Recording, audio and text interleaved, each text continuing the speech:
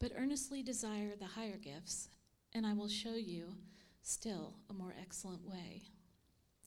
If I speak in the tongues of men and of angels, but have not love, I am a noisy gong or a clanging cymbal. And if I have prophetic powers and understand all mysteries and all knowledge, and if I have faith so as to remove mountains, but have not love, I am nothing. If I give away all I have, and if I deliver up my body to be burned, but have not love, I gain nothing. Love is patient and kind. Love does not envy or boast. It is not arrogant or rude. It does not insist on its own way. It is not irritable or resentful.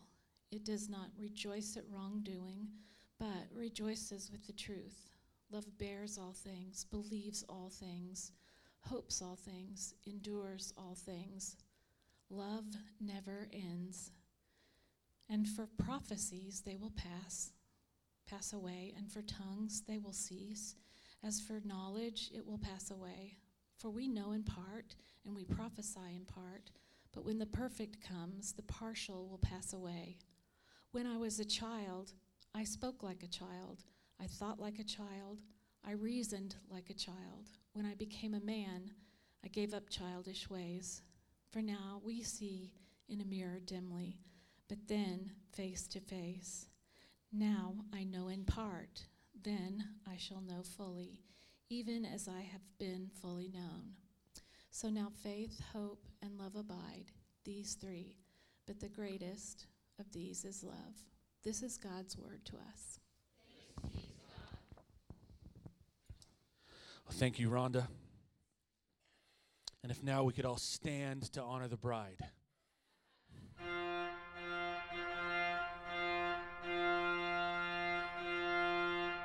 All right, that's enough. That's enough.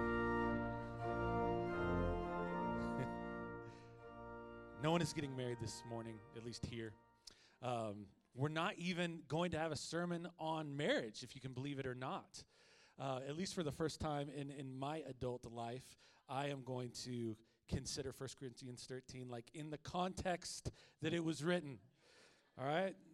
And we ought to hear this passage at weddings. So if like you had this passage read at your wedding is not null and void. You didn't do anything wrong, right? You don't need to. I have read this passage and preached from this passage at weddings. And so if it is wrong, I'm guilty as anybody. This is a great verse, I think, to have read at your wedding because it has like many, many, many, many applications for the love between a husband and a wife. It's really helpful. But this is undoubtedly, like for sure, for certain, the most well-known passage I think the Apostle Paul ever wrote, right? We hear it referenced in song, in television show, in literature. Like people are at least vaguely familiar with it or really familiar with it. And the danger we face in the midst of all our familiarity with this passage, especially the center of it, is since we know it so well or have been exposed to it so often, particularly in the contexts in which we often hear it, almost in a way this verse can be tamed or domesticated in a way that it ought not. This verse can feel like that kind of sad moment where you go to the zoo and you see a lion in a cage and you just get the sense like this isn't the right context, right? I want to uncage this verse for us this morning.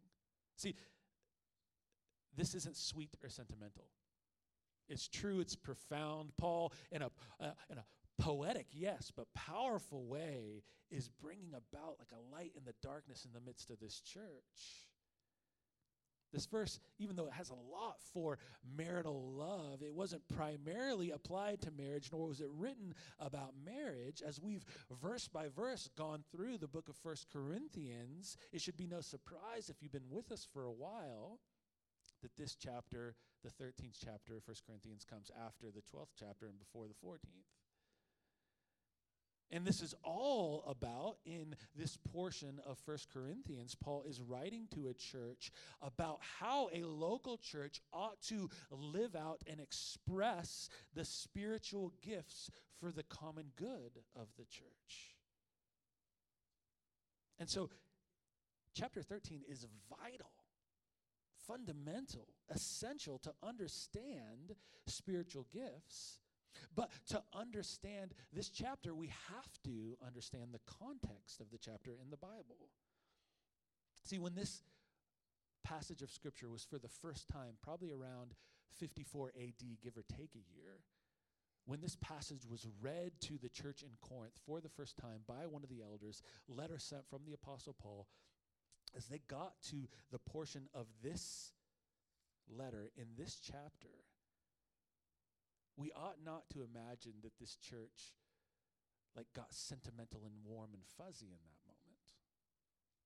Like husbands and wives that were sitting next to each other didn't put their arm around one another and hold hands and lovingly look into one another's eyes and begin to scratch each other's backs, right? They didn't think, man, isn't our marital love so rich? I hope they felt that by the grace of God, but this verse wouldn't have led them there as to in the moment that they were living and why Paul wrote it. They wouldn't be holding hands. It's safe to say that they probably had their head in their hands. They weren't like batting each other or batting eyelashes at one another. They probably had their eyes cast to the floor because this verse would have hit them hard. This passage would have hit them hard as a passage about love written in loving correction to a church that was living the gifts out void of love. And I'm sure what they were feeling was a sense of repentance, thinking, Lord Jesus, have mercy on us. We've been so unloving to one another. We've walked in a way so far of the way that Christ has called us to walk. And as Paul is writing and they're hearing it, surely they were thinking, gosh, the path of love is so right and good and glorious. Jesus, help us walk in love. So this morning we need to be reminded of the context of the letter. So as we get ready to dive in, let's do what we always do a little later than we normally do it. Let me pray for you. You pray for me. I'm Dave. I'm one of the pastors here if I haven't met you. And we're going to be talking about 1 Corinthians. So 13. Let's pray with one another, for one another. Heavenly Father, I'm so deeply thankful for this chapter and the ways in which it's shaped and formed me this week as I've been studying and preparing for this moment. And in this moment, I pray that in a far greater way, you would shape us all together. You would help me hold up the beauty of the love of Christ Jesus and equip us, Spirit of God, to live out that love in the lives of one another. We pray this, Jesus, in your name. God's people said. It's such a helpful reminder for 1 Corinthians chapter 13 to look at how it's literally framed, like how it's literally bookended. If we go to chapter 12, verse 31 that Rhonda read, immediately preceding 1 Corinthians chapter 13, this love chapter, Paul writes, "But earnestly desire the higher gifts, and I will show you still a more excellent way." And then immediately preceding the 13th chapter in chapter 14, and remember that Paul didn't write this with chapters. It was just all one letter, right? Immediately after the passages in chapter 13, Paul writes, "Pursue love, earnestly desire the spiritual gifts, especially that you may prophesy." So this church was struggling with lifting up the gift of tongues as some ultimate sign of spiritual maturity. They were doing that gift. They were exercising that gift. They were practicing it void of love and then kind of lifting it above other gifts that were more helpful to edify the church as a whole, namely prophecy. And if we remember last week, we looked at chapter 12 where Paul was holding out this helpful illustration of the body being a picture of what the church ought to be like, different gifts, different parts, together as one whole in unity. And in chapter 14, he's going to dig deeper into the gifts specifically of prophecy and tongues. But before he gets there, right in the heart of the center of passages that are most helpful in all of Scripture about the spiritual gifts, Paul doesn't by accident insert some wedding notes. He doesn't get distracted and get artsy and bust out in poetry. He's like, hey, at the very heart of what you need to understand, local church in Corinth, at the very heart of what we need to understand, Frontline Edmond, when it comes to spiritual gifts and how we live as one body in unity and give those gifts to each other as a manifestation of the Holy Spirit, what we have to get right is love. Paul writes that no matter what gift a person is giving in the church, unless that gift is given in love, unless love saturates every gift, unless those gifts grow out of the very soil of love, the result is, he says in a shocking, astonishing way, is, and he's going to say it again and again, nothing. A church that has all the gifting in the world but lacks love is a place of spiritual bankruptcy. See, this 13th chapter exists because the church in Corinth, in the midst of all the gifts that they had, they lacked love. And the Corinthians were certain they were spiritual because of their gifts, but Paul wants them to see real spirituality is not marked by gifts, but it's marked by love. And so he's going to write in love to, again, in a real poetic, beautiful way, but in a powerful way and in a practical way. He's going to guide the principles of the gifts at work in the church. He's going to talk about the way of love, the more excellent way. And this word love in Greek here is agape, which is a word that many of us may be familiar with. It's defined as a quality of like warmth or care towards a person that is in the interest of another. It's an esteem, an affection, a regard. It was helpful this week for me to read what pastor, author Vaughn Roberts defines or expounds when he talks about agape. He said that agape love isn't so much emotion, but an attitude expressed always in action.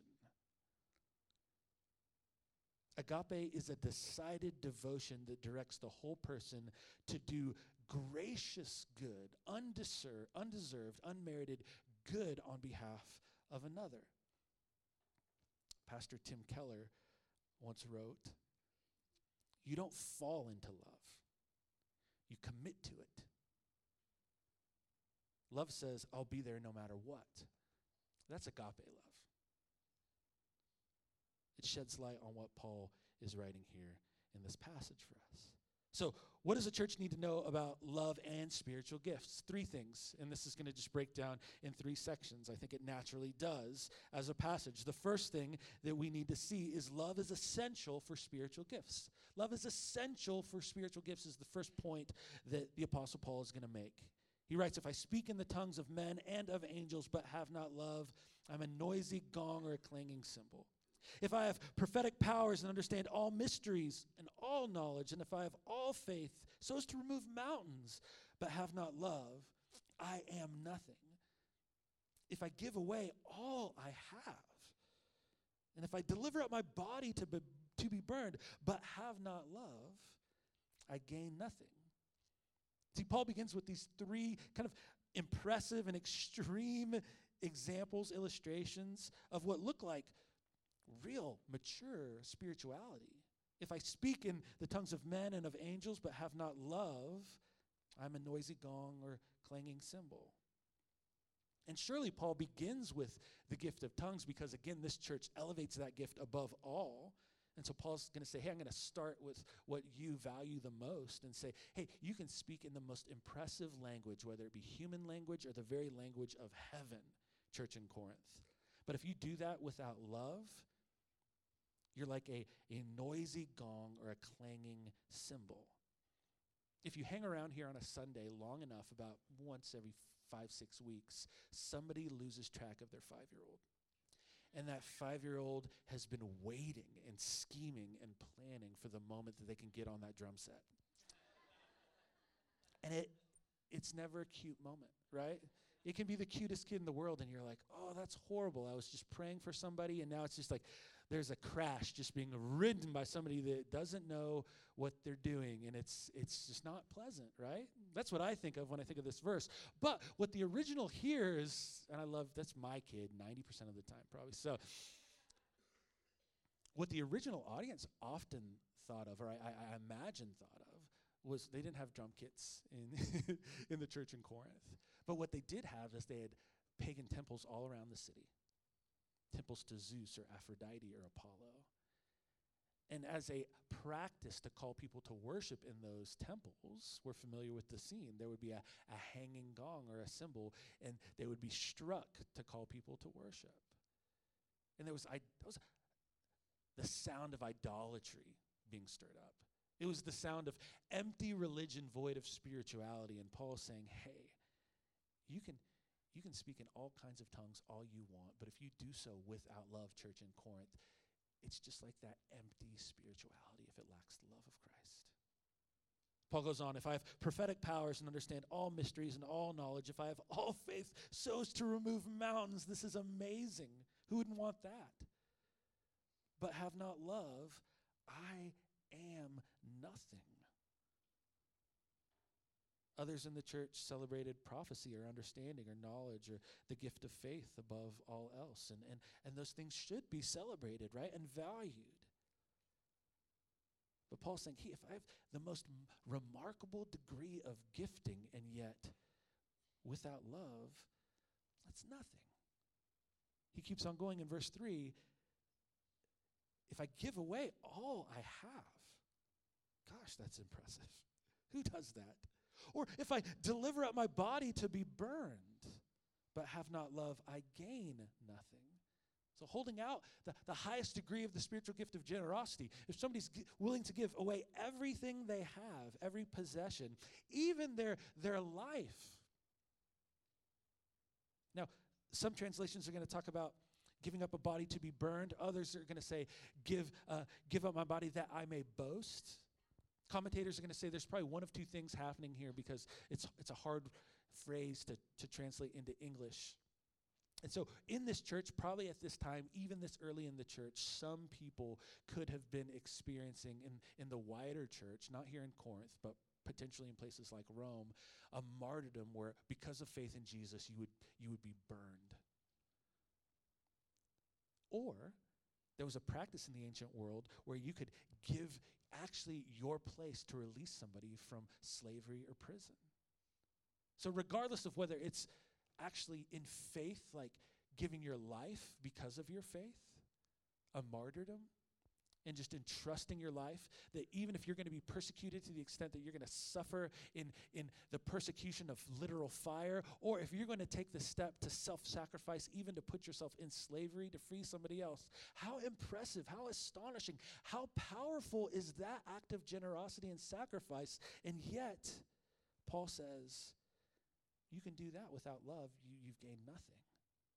Paul is driving home the point, love is essential for the spiritual gifts. It's like a spiritual math.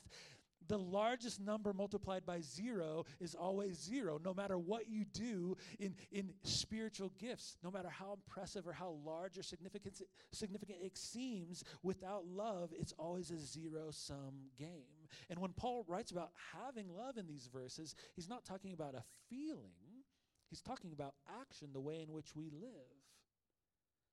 See, Paul doesn't want the Corinthians or any church, including us, to be foggy as to what true love is. And so he paints a vivid picture. He personifies love to help us understand. It's the second thing we need to see. Paul says love is expressed through spiritual gifts. And before we quickly go through each one of these verses, I just want to invite us all to pause for a moment.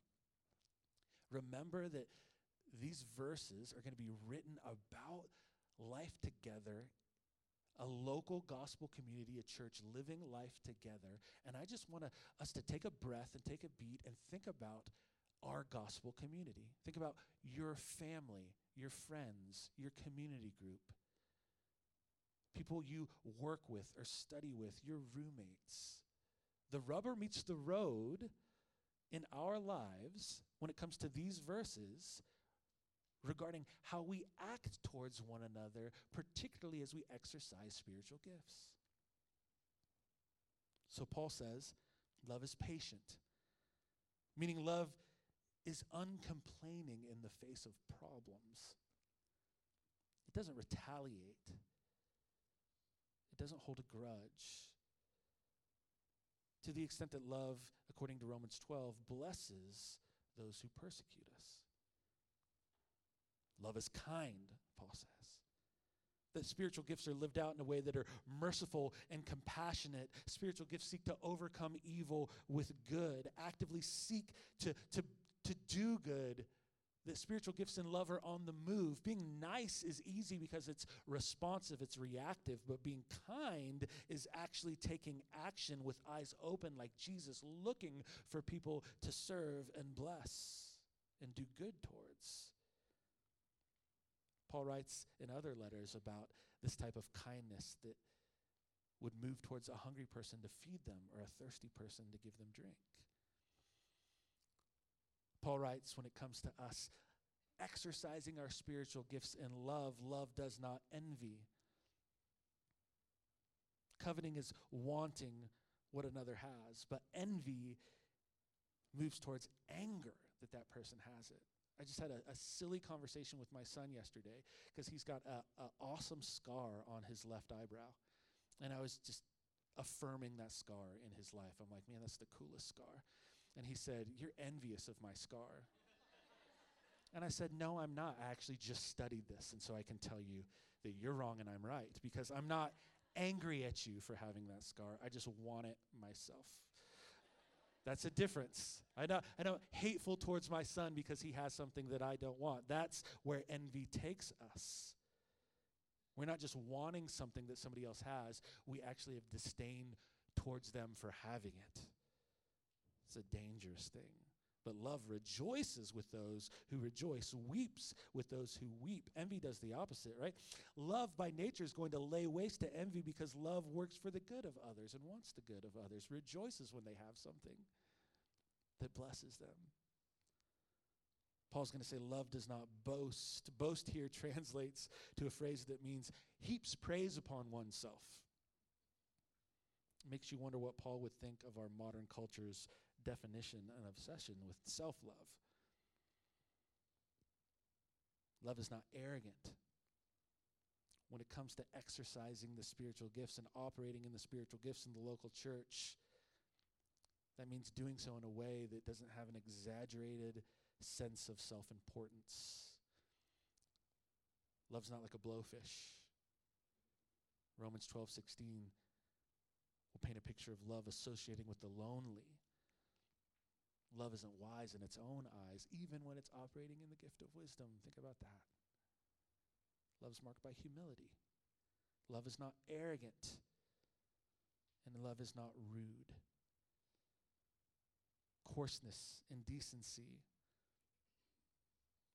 making others feel uncomfortable in sinful immaturity by being brash, offensive, being derogatory or harsh. It's not the way of love. But as spiritual gifts are shared within the church, they're done in such a way that seeks to honor, even outdo one another in showing honor. Love, listen to this. Love does not insist on its own way. Love looks to the interest of others, wants to live in harmony and peaceably best it can. The local church, when we live out our spiritual gifts, Paul says, we do so in love that isn't irritable, meaning whether they're perceived or real, minor offenses don't trigger us into explosive tempers. That love doesn't require anybody to walk on eggshells. Love is not resentful. In the Greek, it says love does not count the evil. Many Bible translations, I love the way it puts it, translates this verse, love keeps no record of wrong. Love doesn't have a list of names with grievances. Love doesn't plan or scheme to pay back. Love isn't rehearsing or pretending or having in its head conversations about, I wish I would have said this. I would have responded that way, with takedowns and comebacks. Love isn't blaming all of its shortcomings and hang-ups and sins on the failings of others. 1 Corinthians 6, Paul begins to explain love's posture towards evil and truth. He writes, it does not rejoice at wrongdoing, but rejoices with the truth. Love loves what God loves. Love hates what God hates. It doesn't rejoice at wrongdoing. It's going to hold fast to what's good. It rejoices with the truth. In verse 7, he says, love bears all things, believes all things, hopes all things, endures all things. Love will deal with hardship for the good of the gospel and the good of others. Love is not gullible. When Paul writes love believes all things, that doesn't mean love is gullible, but it means that love chooses to believe the best about others. It's generous. In other words, love isn't cynical. Love hopes all things. It wants others to flourish. It endures all things. Love is tough. Pastor and author Andrew Wilson writes this in his commentary, 1 Corinthians for You, which is really helpful all the time to me, but especially in this passage. Pastor Wilson writes, I am sure Paul would be thrilled, if a little surprised, to have heard that people would be reading his words at weddings 2,000 years later. But his intention was that nobody elevate prophecy over patience, healing over hope, speaking in languages over speaking in love. If I do that, however spiritual I might feel about it, I am nothing. Above all, Paul wants us to understand not just the essential need for love and spiritual gifts and how they're expressed and how we experience them in the church through the spiritual gifts, but above all, when it comes to the gifts and the Spirit, the third thing and the most important thing Paul wants us to see in this passage is that love is eternal and spiritual gifts aren't. Love will never come to an end. Spiritual gifts do come to an end. Love never ends. As for prophecies, they'll pass away. As for tongues, they will cease. As for knowledge, it will pass away. For we know in part, we prophesy in part, but when the perfect comes, the partial will pass away. When I was a child, I spoke like a child. I thought like a child. I reasoned like a child. When I became a man, I gave up childish ways. For now we see in a mirror dimly, but then face to face. Now I know in part, but then I shall know fully, even as I have been fully known. This Greek word, when Paul writes, love never ends. It's a profound 3 words that are worth just reflecting and meditating on. Love never ends. The Greek word here for ends is pipto. And it translates fails. In some of our Bible translations, love never fails. It's a word that can be defined as fall, like as in Matthew 10, Jesus says, a sparrow doesn't piptoe from the sky without the Heavenly Father knowing, doesn't fall from the sky. So Paul is saying here, love never comes down. Love never falls. Love only rises forever and always. Love isn't going anywhere. Love has always been and will always be, which makes a lot of profound theological sense when we know the truth that our God is a triune God, Father, Son, and Spirit. And in 3 persons, one God has existed for all time, will exist for all time in loving communion. That the Father and the Son and the Spirit have been in loving communion for all eternity, and that love has been made known to us in Christ Jesus, and that love has been poured out on us through the power and the presence of the Spirit. And that love lasts forever. Love never ends. But gifts do. Love never ends. As for prophecies, they will pass away. As for tongues, they will cease. As for knowledge, it will pass away. Well, why would prophecy and tongues and knowledge come to an end? Because one day they won't be needed. Anna has a little sister, Molly. And Molly's husband is a coach on college basketball teams. And as a result, they move like every month, it seems like. I mean, to progress in that field means that like you just are moving to college to college to college. And so as they've moved, they're just increasingly moving to hotter cities. And so they moved to like Florida, Bradenton, Florida. They were there for like a minute, maybe like one season. Then they moved to Phoenix, Arizona. And Molly, as a result, is just giving away more and more of her winter clothes because they're irrelevant. Because she's living in places that are hotter and hotter, warmer and warmer. And she has these things that once kept her warm until her environment changed, her reality changed, where she called home changed. These things were once needed and helpful, but now they're no longer needed in her life. So what is coming that will make spiritual gifts no longer necessary? What one day will change in the life of the Christian for the church that will see gifts pass away? Well, Paul gives us insight in verse 9 when he writes, "For we know in part and we prophesy in part, but when the perfect comes, the partial will pass away."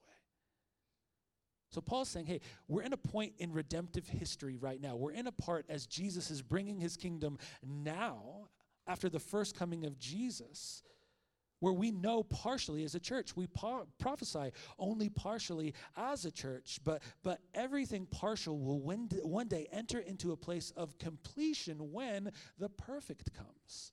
And there has been lots of ink spilled and debate that has occurred around the idea of what Paul is talking about here, the perfect. And we're going to have an entire sermon in a few weeks digging into specifically verses 8 through 13 to try to hold up what that means. Why are spiritual gifts, why are there biblical reasons to believe spiritual gifts continue and they didn't cease, let's say, 100 AD or 400 AD?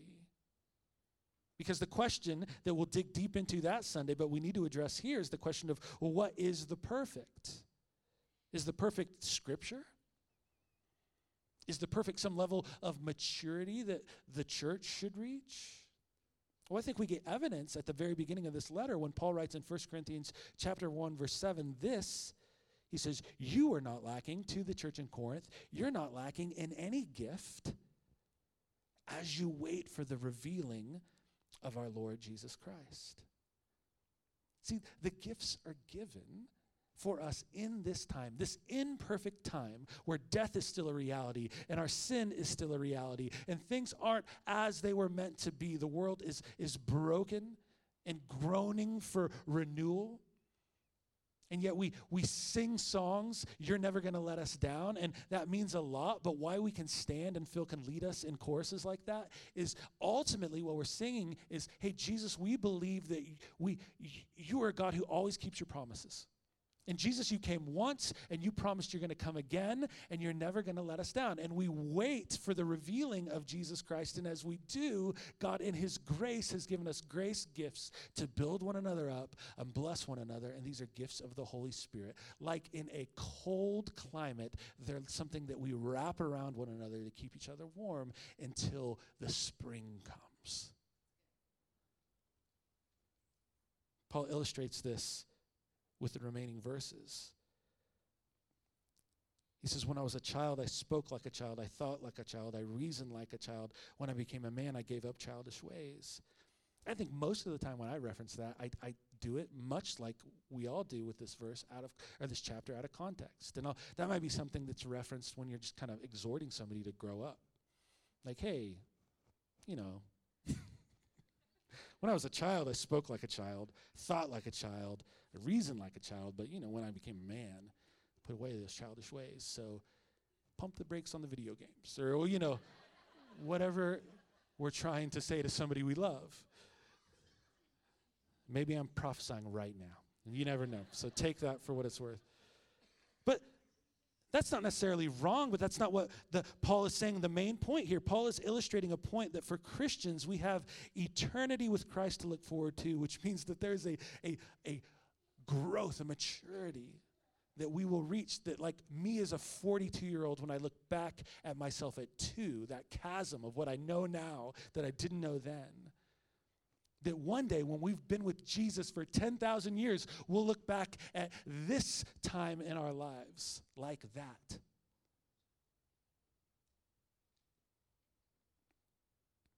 He says in verse 12, "For now I see in a mirror dimly, but then face to face." Face to face is biblical language, especially in the Old Testament, of personally being in the presence of God. Now I know in part, then I shall know fully, even as I have been fully known. Ancient mirrors were not like mirrors we have. They were polished metal, and you could see a reflection, but you couldn't see clearly. And Paul's saying, hey, now it's like we're viewing God through a dim mirror, but one day we will be in his very presence. We'll see him face to face. And he says, now I know in part, then I shall know fully, even as I have been fully known. Our family, at my fault, has had a regular practice of getting to a campsite when it's dark, when we were planning on getting there in the light. And it's an unsettling experience to like drive into the Gunnison National Forest and it's pitch black and you're like, I think this is where we're supposed to be. Let's get out the headlamps and set up camp. And you can see reality. You can know your surroundings. And you can dwell there. You can live there. And yet when the sun rises, it's different. And you know and you see and you behold in ways that you couldn't during the night in the dark.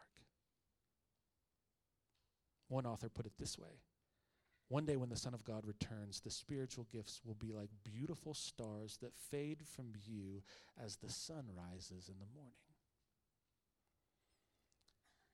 So now faith, hope, and love abide, these three, but the greatest of these is love. Faith, hope, and love is a favorite trifecta of the Apostle Paul. He talks about them often.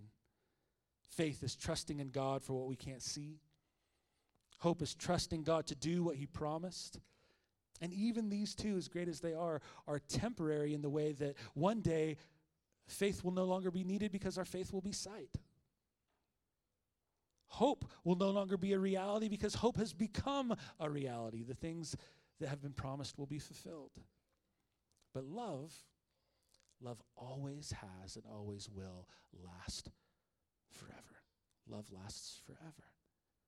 So as we go about living with one another in the church, when we go about operating in the spiritual gifts, we get to go about eternal endeavors. Go about the very kingdom building that will last forever, that will never go away as we receive God's love. And we exercise and operate in the spiritual gifts as we love one another in Christ Jesus. We're going about things that will last for all time by the grace of God. What better thing can we set out to do together than love one another for the glory of Jesus and to build one another up? And that is what is ultimately essential when it comes to spiritual gifts. Let's stand and pray. As we so often come to this moment, Heavenly Father, I'm deeply grateful for the reality of these verses in the life of this congregation. When we look at love personified as described by Paul, just empowered by you, Spirit of God, there are stories upon stories upon stories of the reality of love like this in the life of families and community group and friendships. And so in the midst of our gratitude, though, we pray that you would continue to grow us deeper in maturity, deeper in holiness, deeper in agape, like actionable, on-the-move love, present in the spiritual gifts, alive and active in this church. That regardless of what we do, like if we're leading or serving or helping or prophesying or teaching, laying on hands of healing, that the gifts would just be signposts that point us first and foremost to the love of Christ Jesus and be expressions of the love that we have as the body of Christ that reflects that love to one another. So would you increasingly do this among this congregation? Let us be people that walk the path of the more excellent way, the way of love. We pray this, Jesus, in your name. God's people said.